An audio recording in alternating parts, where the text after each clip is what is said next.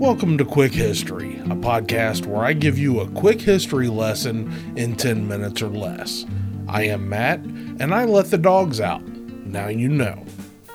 Elizabeth Coleman, also known as Bessie Coleman, was born on January 26, 1892 in Atlanta,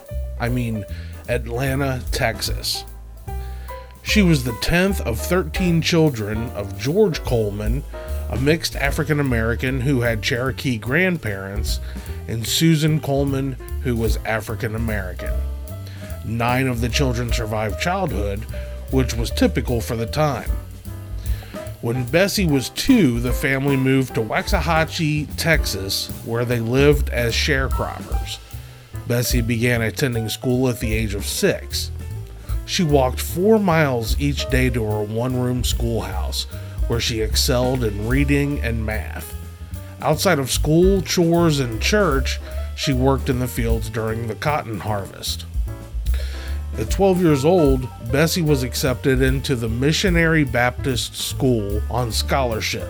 When she turned 18, she took her savings and enrolled in the Oklahoma Colored Agricultural and Normal University in Langston, Oklahoma, which is now just called Langston University.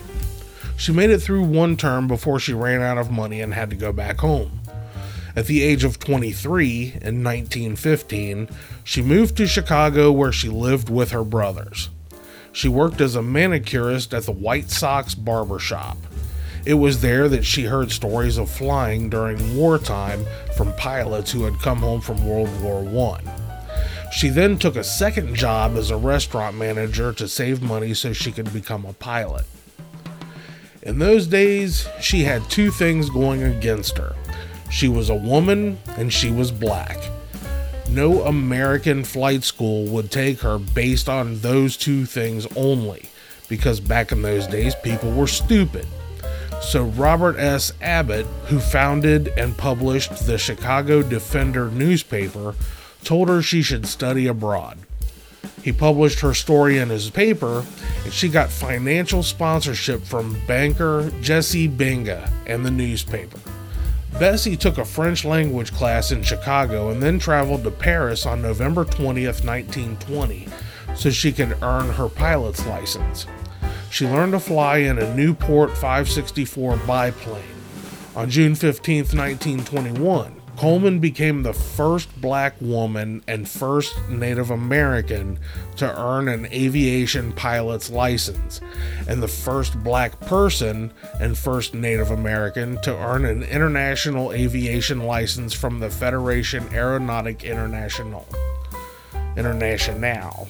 She then spent 2 months taking lessons from a French ace pilot near Paris, and in September 1921, she sailed back home where she became a media sensation.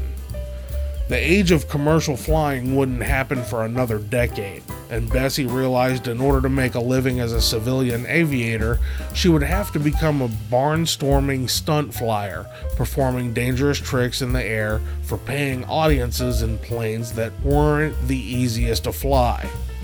In order for her to succeed, she'd need more lessons. She went to Chicago but couldn't find anyone to teach her, so she went back to Europe in 1922. She spent 2 more months in France taking an advanced course in aviation. She then went to the Netherlands to meet with Anthony Fokker. No, that's his name. Don't censor it. His name is Fokker. Like the movie, only spelled different.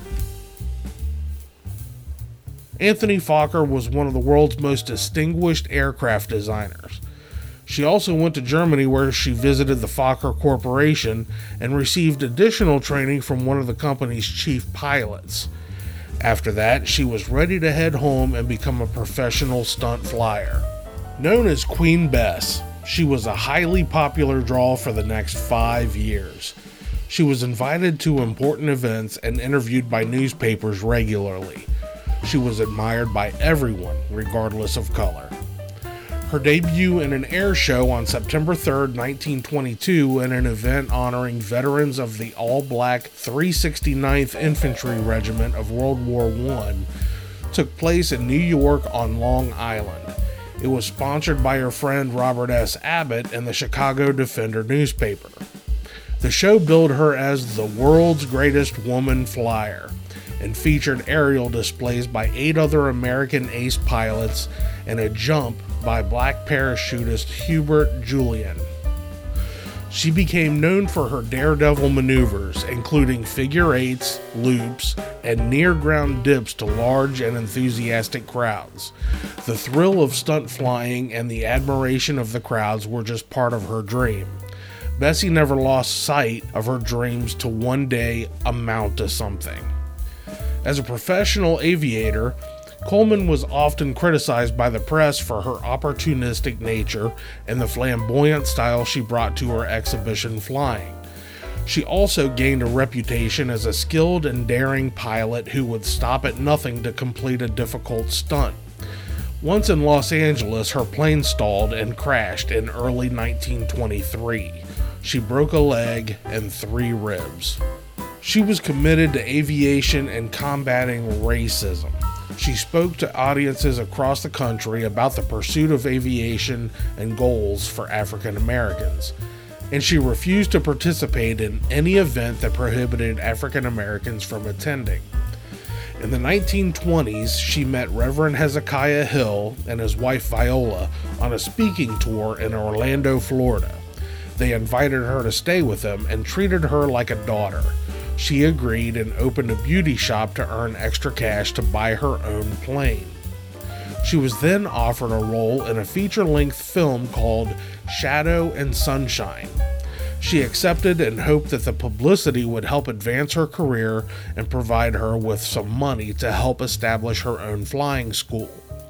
However, when she learned the first scene in the movie was her wearing tattered clothes, holding a walking stick, and with a pack on her back, she refused to do the movie. Doris Rich said, "Clearly, Bessie's walking off the movie set was a statement of principle. Opportunist though she was about her career, she was never an opportunist about race. She had no intention of perpetuating the derogatory image most whites had of most blacks." On April 30th, 1926, she was in Jacksonville, Florida, and had purchased a plane in Dallas. Her mechanic flew the plane to Florida to prep for an air show, but on the way from Dallas, he had to make 3 forced landings because the plane hadn't been taken care of. Everyone begged her not to fly, but she insisted. She was planning a parachute jump for the following day and wanted to see the terrain from the cockpit. 10 minutes into the flight, the plane unexpectedly went into a dive, then a spin at 3,000 feet. Bessie was thrown from the plane at 2,000 feet and was killed instantly when she hit the ground. She was 34 years old. Bessie never got to see her flight school happen, but her pioneering achievements provided inspiration for an entire generation of African American men and women, including the Tuskegee Airmen, the Blackbirds, and the Flying Hobos. Lieutenant William J. Powell wrote in his book Black Wings, dedicated to her, "Because of Bessie Coleman, we have overcome that which was worse than racial barriers. We have overcome the barriers within ourselves and dared to dream." He served in World War I and tirelessly promoted the cause of black aviation through his book, his journals, and the Bessie Coleman Aero Club, which he founded in 1929. Funeral services were held in Florida before her body was sent back to Chicago. While there was little mention in most media, news of her death spread all over in the African American press. 10,000 mourners attended her funeral in Chicago, which was led by activist Ida B. Wells. Info for this episode was borrowed from Wikipedia and OprahDaily.com. No llamas were harmed in the making of this episode. If you'd like to hear it again, you'll have to pay again. Tune in next week, same Quick History time, same Quick History channel.